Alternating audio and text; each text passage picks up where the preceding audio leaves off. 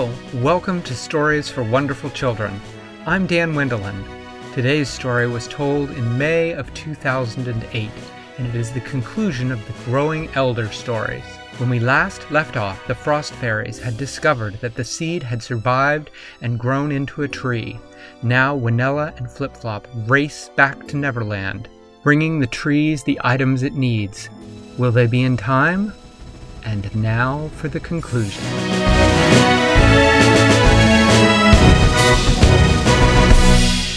Winella and Flip Flop flew on their mushrooms all through the night and straight on until morning. As the sun rose over the horizon, they could see below them the island of Neverland, with its pirate ship floating in the bay and its volcano. Winella knew where they were headed, and Flip Flop followed her down to ground at the base of the volcano on the western slope. Why were they headed to the volcano? Lynn's house was at the base of the volcano. As Winella came in to land with Flip Flop next to her, she could see there was something very peculiar about the tree. It was glowing just slightly, and all of its leaves had changed to a deep golden color since she had last seen it. Lynn was standing out in the yard, looking at them as they landed.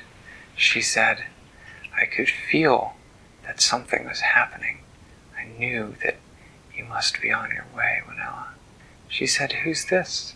Flip Flop jumped off his mushroom and made his most elegant bow and said, "I am Flip Flop, Prince of the Cats. It is a pleasure to meet you." And Lynn returned his bow with a bow of her own and said, Curtsy. "I am Lynn." It's hard to curtsy when you're a cat. Oh, you have to curtsy off her legs. Yeah, which is and bowing is hard too. Yeah. She said, "I am Lynn." And Flip Flop said, "The magical cat?" And Lynn said, "Yep, that's me." "Wow," said Flip Flop. "I didn't even know you really existed. I thought you were just a story." Lynn took one of her own paws and poked herself with it. She said, "Yep, it looks like I really exist." Flip Flop looked at her for a second and then howled with laughter. He said, "I love it. You're magical and you're funny too? That's fantastic. Well, it's a real pleasure to meet you." And Lynn said, "Well, it's a pleasure to..." And then she stopped. She said, "There's something not right." She looked over her shoulder, and there, from behind her house, stepped out a being covered in ice armor. Flip Flop said, "Frostbite." Lynn said, "Winella, do what you need to do. I'll take care of this." She stalked over and put herself between Winella and Flip Flop in the tree and Frostbite. "Step aside, little kitty," said Frostbite. "I'd hate to see you get hurt." Lynn's tail went up, and her fur stood up, and her ears laid back, and she said, "It would be a shame if one of us got hurt. Why don't you run along home, little fairy?" Frostbite said, "I don't think so," and he pointed his wand. He zapped, but Lynn was no longer standing where she had been. She was, in that instant, suddenly behind Frostbite, and she swiped at the back of his leg with his frost armor, and his knees buckled out from underneath him, and he fell to the ground. But then he rolled and zapped back at her again, and they began to battle back and forth. Winella and Flip Flop stood there for a moment until Lynn yelled, "Go!" Winella ran over to the tree and opened her knapsack. There she could see that at the base of the tree, between the two biggest roots, a little sort of cave had formed, and somehow she knew that that was where she was supposed to Put everything. So she began to put the items in, one at a time. The dragon spit out of the jar, the fairy dust she had collected. She put the first 5 things in, and then she took out the omniharp. She looked over at Lynn. Lynn appeared to be winning. Frostbite did not look so good. His frost armor had big gouges out of it from Lynn's claws, and he seemed to be moving and zapping much more slowly than he had been. Lynn, on the other hand, didn't seem to be slowed down much at all. One of her paws, she was sort of limping a little bit, and it had a little sort of frost on it, but for the most part, she looked like she could clearly hold Frostbite off as long as she needed to. Winella thought, okay, song of my heart, song of my heart, song of my heart. Now, Diana, if you were Winella, what would you think the song of your heart would be right now? I know you. And that is what Winella did. She strummed her fingers across the ironing harp, and she put her mouth right down to the hole, and she sang. And then she heard something that made her stop singing. She heard this. She looked up and saw Jack Frost, also covered in his ice armor, with Everest glowing in his hand, stepping towards her. In an instant, Lynn was there. "Hurry," she said. "I can't hold them both for long." Everest was much more powerful and much stronger than Frostbite's wand, and now Lynn was having to dodge blasts from both ice wands. "I've got to go help her," said Flip Flop. "No," said Winella, "I'm going to need you." She put her mouth back down to the hole and sang as quickly as she could.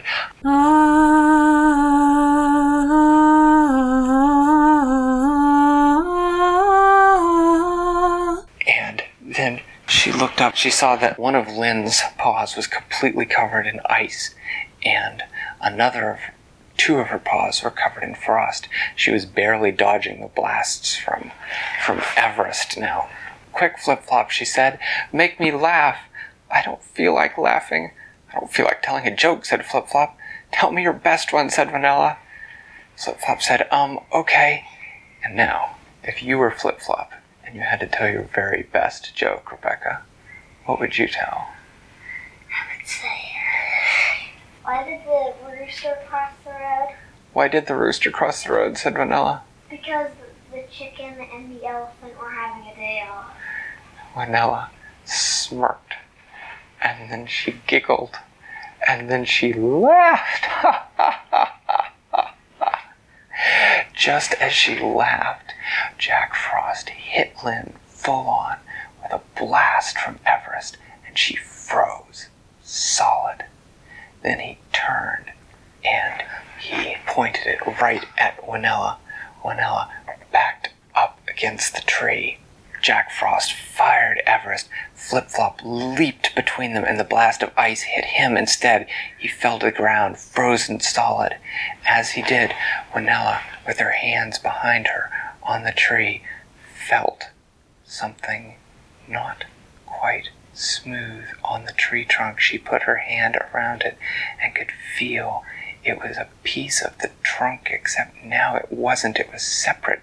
It felt like and as Jack Frost raised his wand to fire at her, Winella gripped the wand that was behind her, and she felt it grow warm in her hand, and she felt inside, almost as if it was speaking through her bones.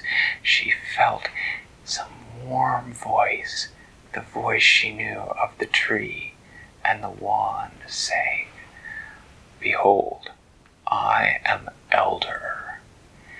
And as Jack Frost fired, Winella whipped the wand out from behind her, and it glowed in her hand, and as the ice bolt came in front of the wand, a shield of light spread in front of her, and the ice hit the light shield and shattered. And then Winella said, "No more." And first she zapped, and Frostbite was gone, sent back to the South Pole. And then she zapped, and just as Jack Frost saw the light coming, he ducked aside. It hit his ice armor in the shoulder, though, and the ice armor melted away. He zapped again, and Winella had to duck, and then he zapped the tree behind her, and it started to grow cold. But Winella turned and she waved the wand over the tree, and the ice melted off. But while she had her back turned, Jack Frost zapped her right in the back, and she could feel the ice forming on her back. But as the ice made her back grow cold, she felt warmth spreading down her arm from Elder, and it spread over her back, and she felt normal again, and she turned, and she zapped Jack Frost just as he zapped Everest at her, and the light from Elder, and the light and the frost from Everest hit one another, and the light from Elder consumed the frost, and it went back down the frost beam until it hit Everest, and Everest shattered. And then Winella said, "Goodbye, Jack Frost. Trouble us no more." And she zapped him, and she sent him back to the land where frost fairies come from. And then she waved Elder over Flip-Flop, and she waved Elder over Lynn, and the ice around them was melted, and Flip-Flop said, "Thank you." And Lynn looked at her and she said, "Thank you." And Winella said, "No, thank both of you. I could not have done this without you." And Lynn said, "You have something else to do, Winella. Go." And so she did. Winella knew how, from wand school, Elder grew brighter and brighter until she had to close her eyes tight, and when she opened them, she was standing in front of Jack Frost's ice castle, and she waved Elder, and with that wave, the ice castle and all the goblins inside it were transported back to the land of the frost fairies. And then Elder grew bright again, and Winella squeezed her eyes shut, and she opened them, and she was standing in the throne room of Fairyland. She was standing in front of the king and queen of Fairyland, and she said, "Behold, the wand of the seed of the tree, it has returned." And then she zapped into the floor, and in the floor grew out this warm, glowing yellow crystal, and she set Elder in midair, and the crystal grew up around it. And after the crystal grew up around it, the wand glowed brighter and brighter. And Winella said, "Frost fairies may no longer enter Fairyland without the permission of the king and queen.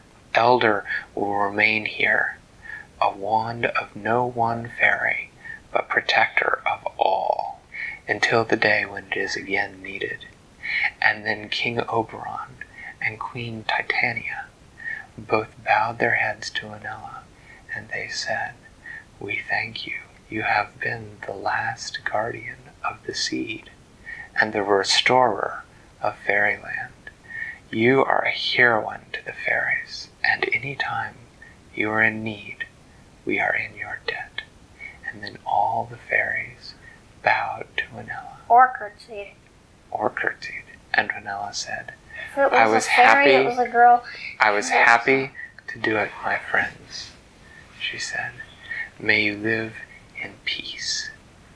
And then she turned and she walked out, and she went home, because after all of these adventures, she was very tired and ready for a good night's sleep. Thanks for listening to Stories for Wonderful Children. I created today's story, but questions and witty commentary were supplied by my children. The music was created by Brandon Thompson. Your reviews and personal recommendations are the main way that new listeners find the show, so thank you for spreading the word. I'd love to hear your feedback, so feel free to get in touch via email or social media, which are listed in the show notes. Until next time, I'm Dan Wendelin, reminding you to tell someone you love a story.